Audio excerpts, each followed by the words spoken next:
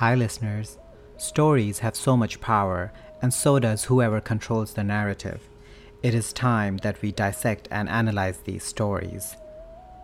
I am Vipul, and this is Woke Tales.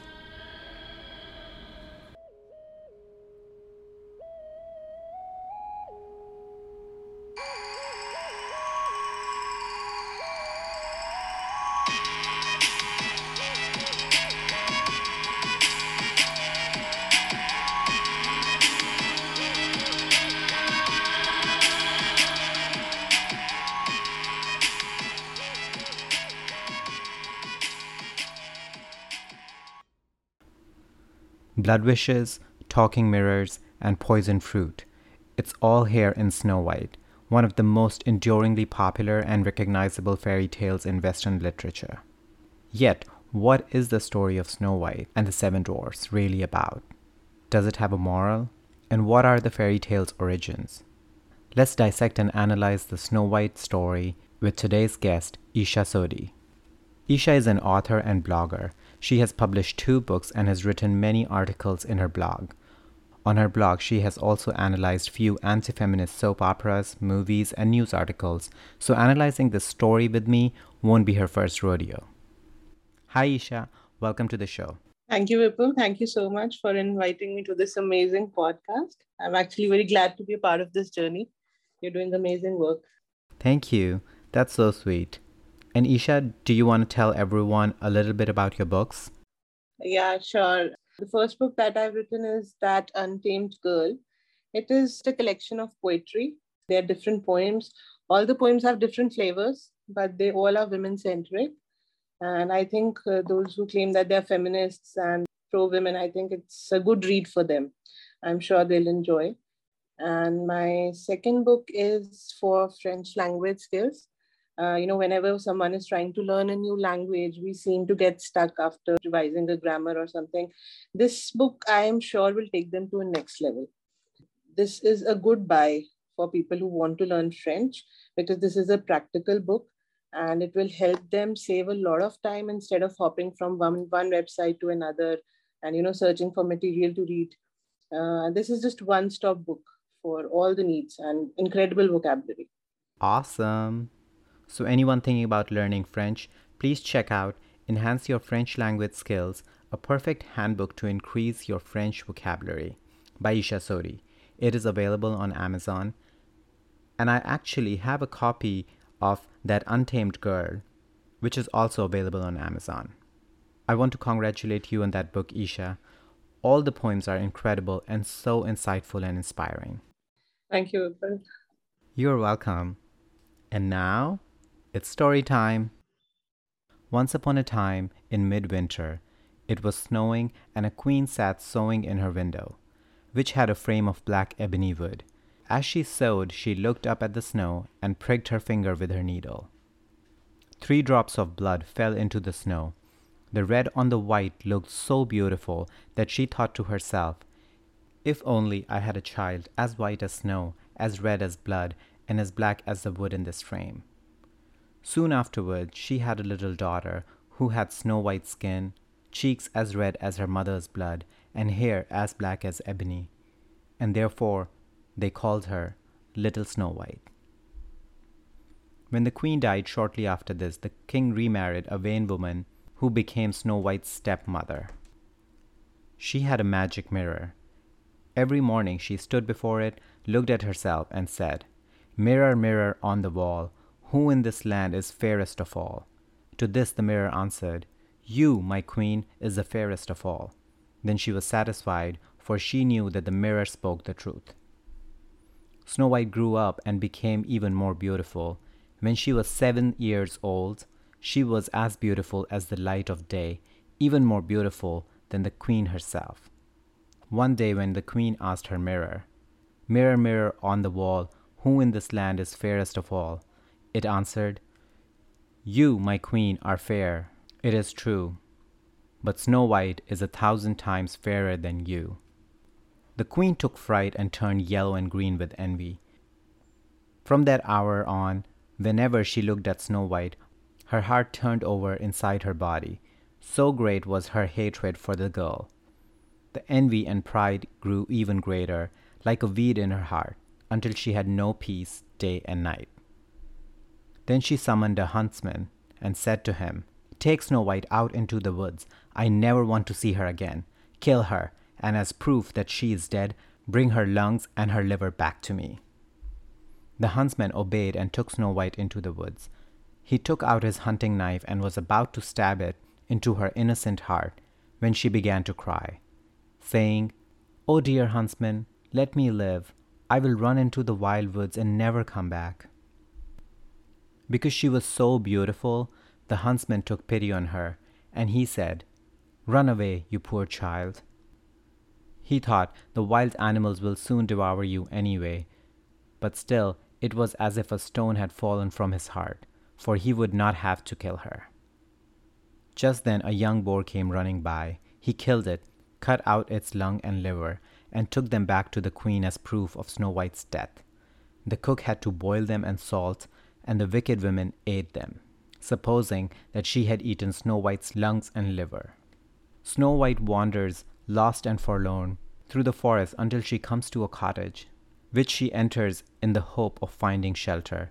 Instead, what she finds are 7 places laid out for dinner, 7 beds, 7 of everything. She had a bit out of each of the food and drink set out at the dinner table, before trying each of the beds, until she finds one that's comfortable and falls asleep. After dark, the masters of the house returned home. They were 7 dwarfs who picked and dug for ore in the mountains. They lit their 7 candles, and as soon as it was lit in their house, they saw that someone had been there, for not everything was in the same order as they had left it. Someone had eaten their food and tried to lay in every bed.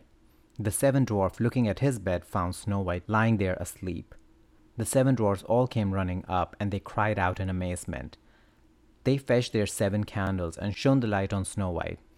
"Oh, good heaven," they cried, "this child is so beautiful." They were overjoyed to see her and left her to sleep. In the morning she wakes and tells them her story, and they agree to let her stay with them and look after the cottage while they go out to work.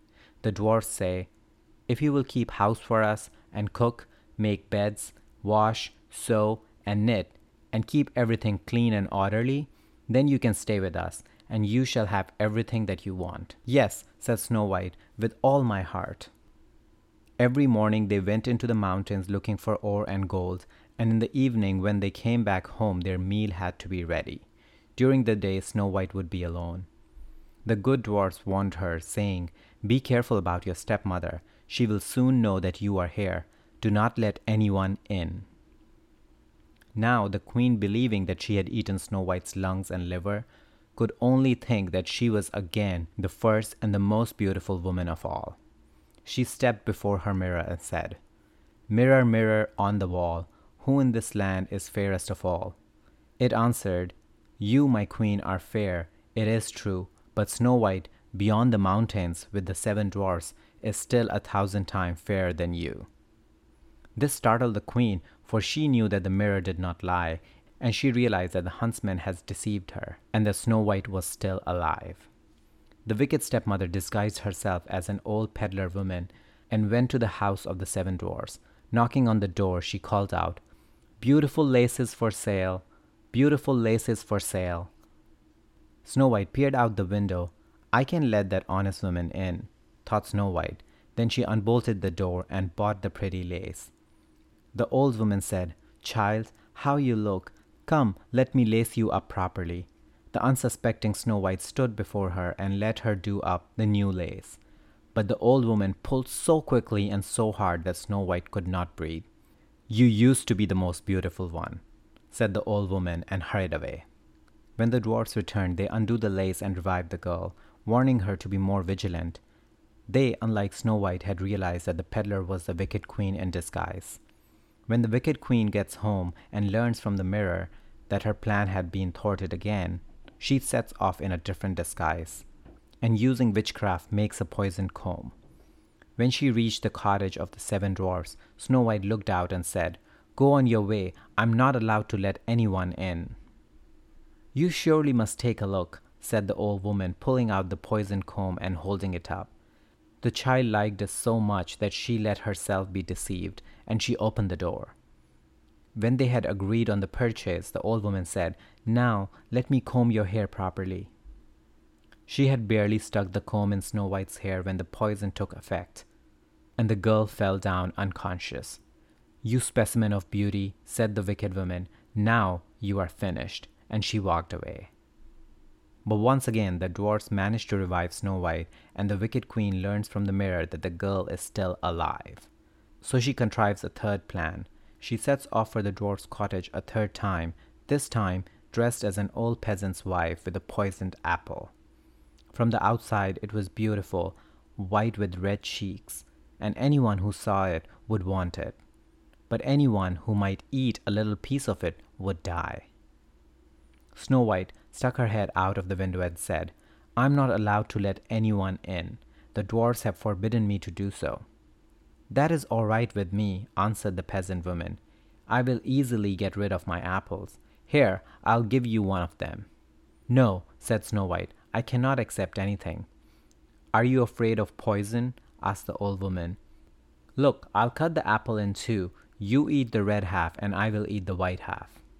Now the apple had been so artfully made that only the red half was poisoned. Snow White longed for the beautiful apple, and when she saw the peasant woman was eating part of it, she could no longer resist, and she stuck her hand out and took the poisoned half. She barely had a bite in her mouth when she fell on the ground dead. The queen looked at her with a gruesome stare, laughed loudly, and said, "White as snow, red as blood, black as ebony wood. This time the dwarfs cannot awaken you." Back at home, she asked her mirror, "Mirror, mirror on the wall, who in this land is fairest of all?" It finally answered, "You, my queen, are fairest of all." Then her envious heart was at rest, as well as an envious heart can be at rest. The dwarfs were distraught by Snow White's death, and lay her to rest in a glass coffin. Snow White lay there in the coffin for a long, long time, and she did not decay, but looked like she was asleep, for she was still as white as snow, and as red as blood, and as black-haired as ebony wood. A prince entered these woods, and happened upon the dwarf's house, where he sought shelter for one night. He saw the coffin on the mountain with beautiful Snow White in it, and he read what was written on it with golden letters. He begged the dwarfs to let him take the coffin with him, and they reluctantly agreed. The prince had his servant carry it away on their shoulders. But then it happened that one of them stumbled, and this dislodged from Snow White's throat the piece of poisoned apple that she had bitten off. She opened her eyes, lifted the lid from her coffin, sat up, and was alive again. "Good heavens, where am I?" she cried out. The prince said joyfully, "You are with me." He told her what had happened, and then said, "I love you more than anything else in the world. Come with me to my father's castle. You shall become my wife." Snow White loved him and went with him. Their wedding was planned with great splendor and majesty. Snow White's godless stepmother was also invited to the feast. After putting on her beautiful clothes, she stepped before the mirror and said, "Mirror, mirror on the wall, who in this land is fairest of all?" The mirror answered, "You, my queen, are fair, it is true, but the young queen is 1,000 times fairer than you." The wicked woman uttered a curse, and she became so frightened that she did not know what to do. At first, she did not want to go to the wedding, but she found no peace. She had to go and see the young queen. When she arrived, she recognized Snow White, and terrorized, she could only stand there without moving. Then they put a pair of iron shoes into burning coals. They were brought forth with tongs and placed before her. She was forced to step into the red-hot shoes and dance until she fell down dead. The end. So before we start our discussion, here is some background information about the story. It is based on the German fairy tale scribed by the brothers Grimm with the original title Little Snow White. Disney changed it to Snow White and the Seven Dwarfs, and other than Cinderella, the story is probably the most reused of the Disney's fairy tales. Snow White was the first Disney princess movie, the progenitor of the Disney princess formula. and the birth of a lot of problematic tropes. Premiering in 1937, Snow White and the Seven Dwarfs was the film that put Disney on map and really created feature film animation in America. Disney changed the ending to stepmother killing the Snow White with poisoned apple, and Snow White needs Love's first kiss to wake her up from her death coma. At 14, she is the youngest of the official Disney princesses. In the original story, she was 7 years old. We can keep these differences in mind when we discuss. So, Isha, what are your initial thoughts on the story? I read the story. Obviously, we have read it, since many years. But now that I analyze the story, how you say you dissect the story. I really like that part when you say that, because it's amazing. So it's a good take. So when I read the story, I thought, okay, now I feel that wicked stepmom, now that is one empowered woman there. She has the resources, she knows what she wants, and she's using the resources to get what she likes. I think what Snow White is doing, that is just promoting fake feminism. But stepmother is the one who's actually an empowered woman. That is what my opinion is. Right. So Snow White doesn't have any agency. She hasn't really taken any active actions.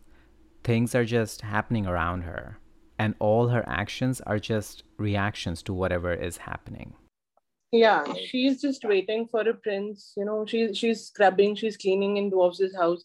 I mean, just imagine if the situation would have been that somehow the stepmom is there with the dwarfs. You think she'll be the one who will be cleaning and scrubbing their floors? Not at all. She will put all the dwarfs in line, and I think they will be the one working for her.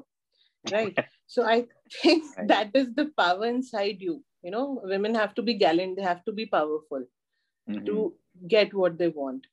And as for Snow White, I think it's okay. I mean, people get bewitched by beauty, and I'm sure there are people who feel that physical appearance is just a gatekeeper which directs them towards their desirable partners. But still, there are people who look at someone, and they say, okay, she's gorgeous, but they don't feel anything.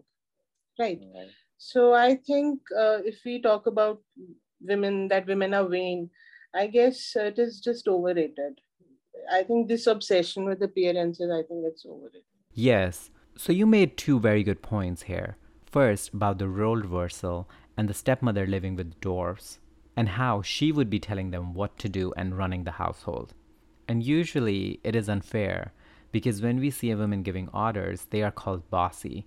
And when a man does it, he has leadership qualities. So in a story, a powerful woman character is usually bad, evil, or vindictive, but a powerful man is usually a prince or a king or a knight. Well, even though things are changing, but society still has a very different lens or perspective towards the gender of the leader. Yeah, I think I've portrayed this thing very nicely in my second poem, The Woman in the Corner Seat. This poem is all about women being in power. I think that poem exactly portrays what this story is trying to tell. Because when women speak, they are like, she's different, like being different is bad, right? For them, it is structured that women are supposed to be submissive. And if men speak, okay, they are leaders. But if women speak, she's shamed. But you know what? I never end up on a sad note. I will not say that is true, but I think we should be hopeful. I think we should be hopeful, and we should try, slowly and gradually, we should try to break this sexist structure which is supposed to be there. And it's in our hands. I think it is in our hands. We need, that is what I'm trying to say through everything what I write, that we need to be gallant. We need to be gallant. We need to be fearless. It doesn't matter. Do what is right. The righteous path, I guess, can be a little tricky, because if you have been taught to behave a certain way all your life, you might not even see it as inequality. Or if you see that but have been silenced or cornered all your life, it is hard to speak up. So I think there's power dynamics between men and women. There's status quo, but I agree that if no one would do it, nothing would change. Absolutely. So we gotta keep pushing. Now, coming to the second point you made before about vanity.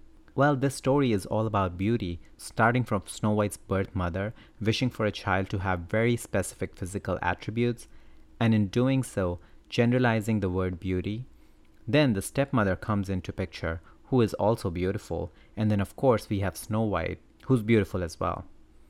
And probably the stepmother was so vain because of the societal structure and mindset that beauty was her only power, and being beautiful is the only value a woman can have. Actually, they used to think that these are the only possible weapons they have. That is, Right. beauty and charm. They were the only possible weapons they have. But I think it's beyond that. Of course, and the stepmother probably feels threatened that her power is being taken away from her.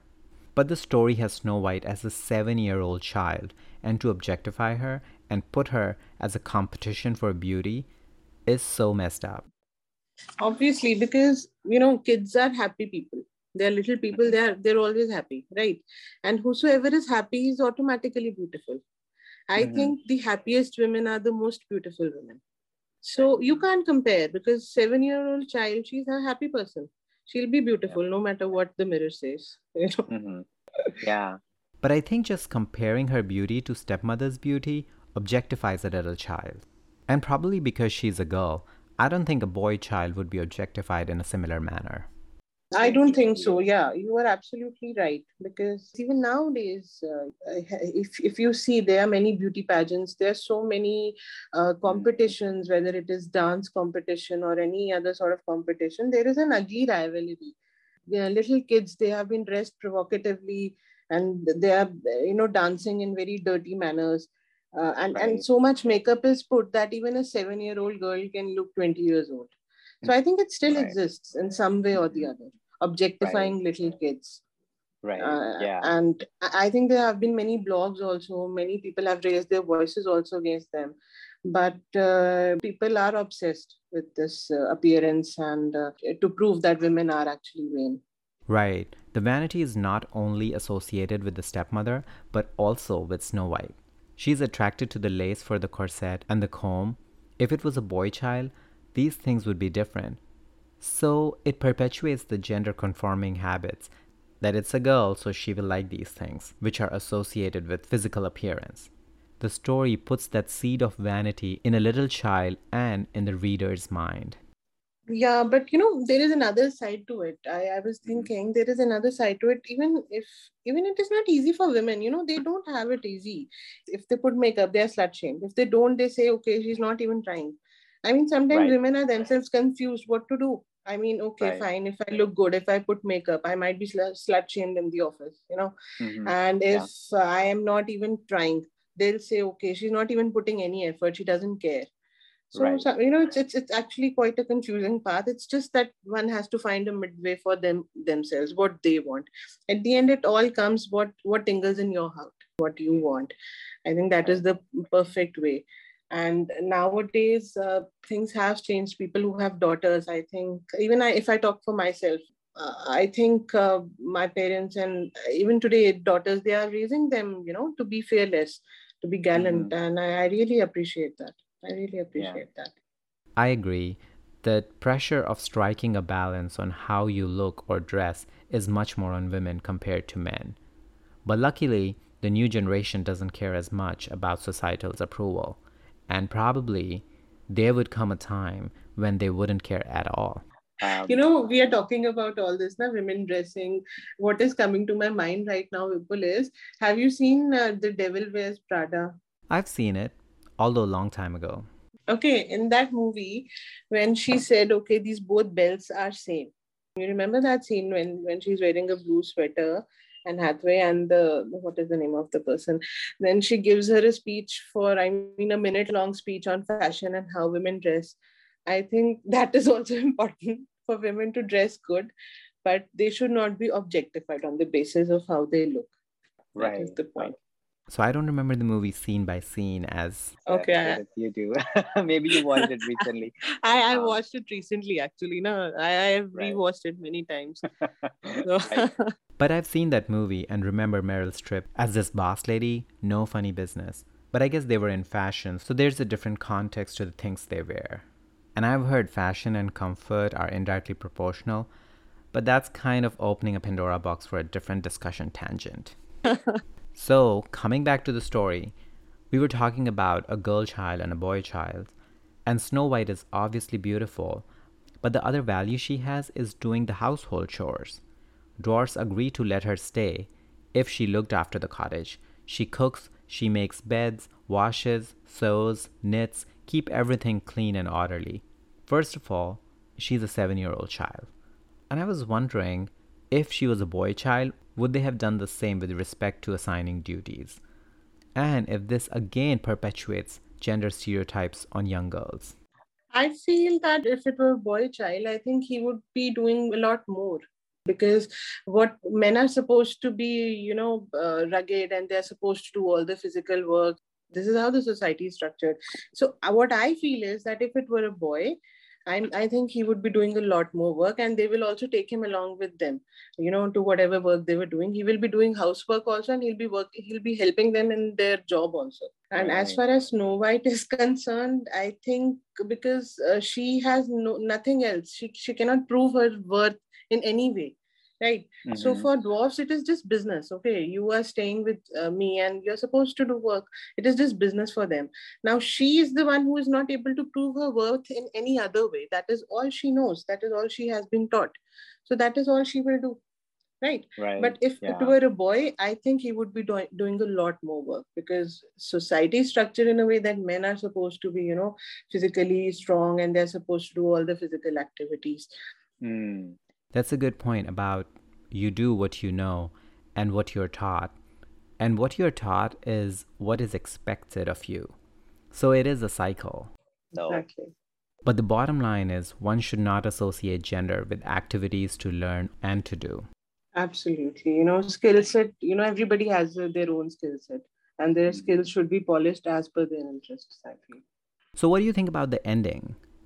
She's too beautiful to bury underground, so they build her an above ground glass coffin, and Prince falls in love with a corpse basically, and without any expectation for her to come alive, he takes the coffin as a quote unquote display object.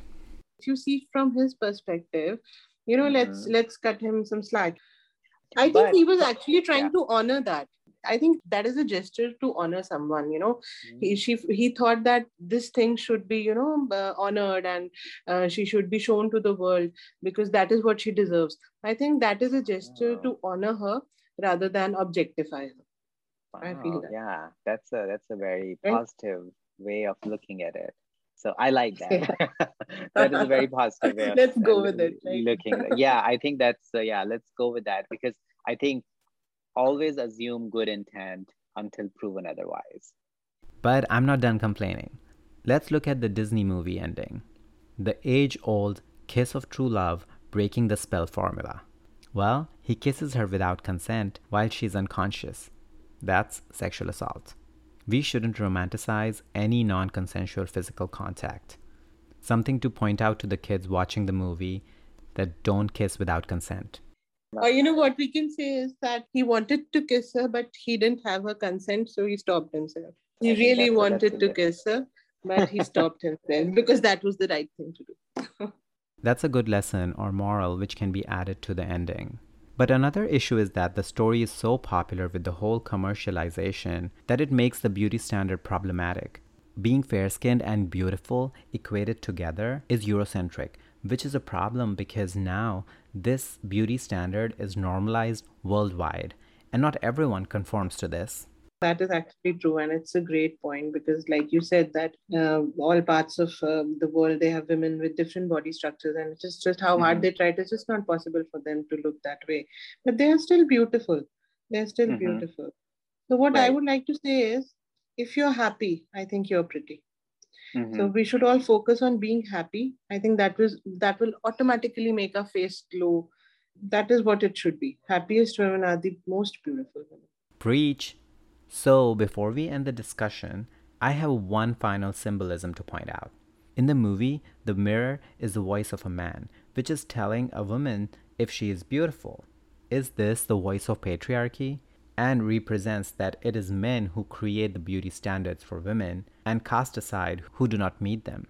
Like these days, hot or not list, or who wore it better list. I feel mirror is just a smart machine who is working on the data which is provided to it. when the mirror says that, yes, you are beautiful, right? It's a good point, actually. I've forgotten to discuss that. If a mirror is saying, okay, you're beautiful, I feel it is not just looking at the reflection, it is not just looking at the physical appearance, it is taking all sorts of inputs, whether she's smart. Okay, how smart is she? So I feel maybe it is a smart machine. I would like to take it in that way because, there were no computers, there was no technology. Maybe the magic Right. mirror was just a smart machine she's owning, right? She was rich. Mm-hmm. It's a good point, but my issue with that is how can you objectively compare quote unquote beauty of a child and an adult? But talking about the mirror, here's a trivia for you. So Grimm brothers collected multiple versions of the story and then condensed them into one story. In one of the versions of the Snow White they collected, the stepmother had a dog called Mirror. So when she was saying, "Mirror, mirror," she was talking to her dog. She would say, "Mirror, mirror beneath the bench, look in this land, look in that land. Who is the fairest in England?" Anyway, I think it was great chatting with you and great discussion, great inputs from you. Seems like I have a very negative way of looking at the stories.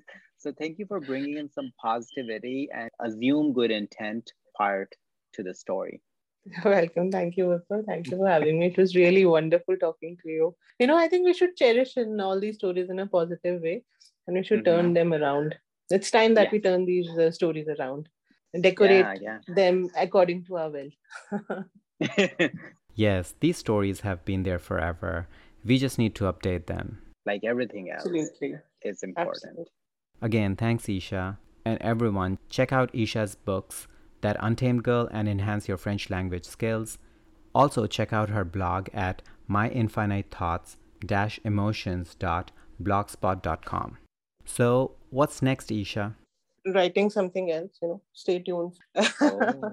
Also, I just bought a new dress yesterday, Ooh. so I'm going to wear that today and go Ooh. somewhere. Okay. So mirror, mirror on the wall. Who has the prettiest dress of them all? Me, definitely me. Oh, that's nice. On that note, bye for now. Bye. Let me know your thoughts on the story and our discussion by emailing me on woketalespodcast@gmail.com or through social media at woketalespodcast on Instagram and woketalespod on Twitter. And please rate, review, and like Woke Tales Podcast, and don't forget to subscribe so you can easily access our weekly stories. If you have any story recommendations or if you want to come dissect and analyze a story with me, give me a shout out on email or social media. Because whatever you do, keep dissecting and keep analyzing.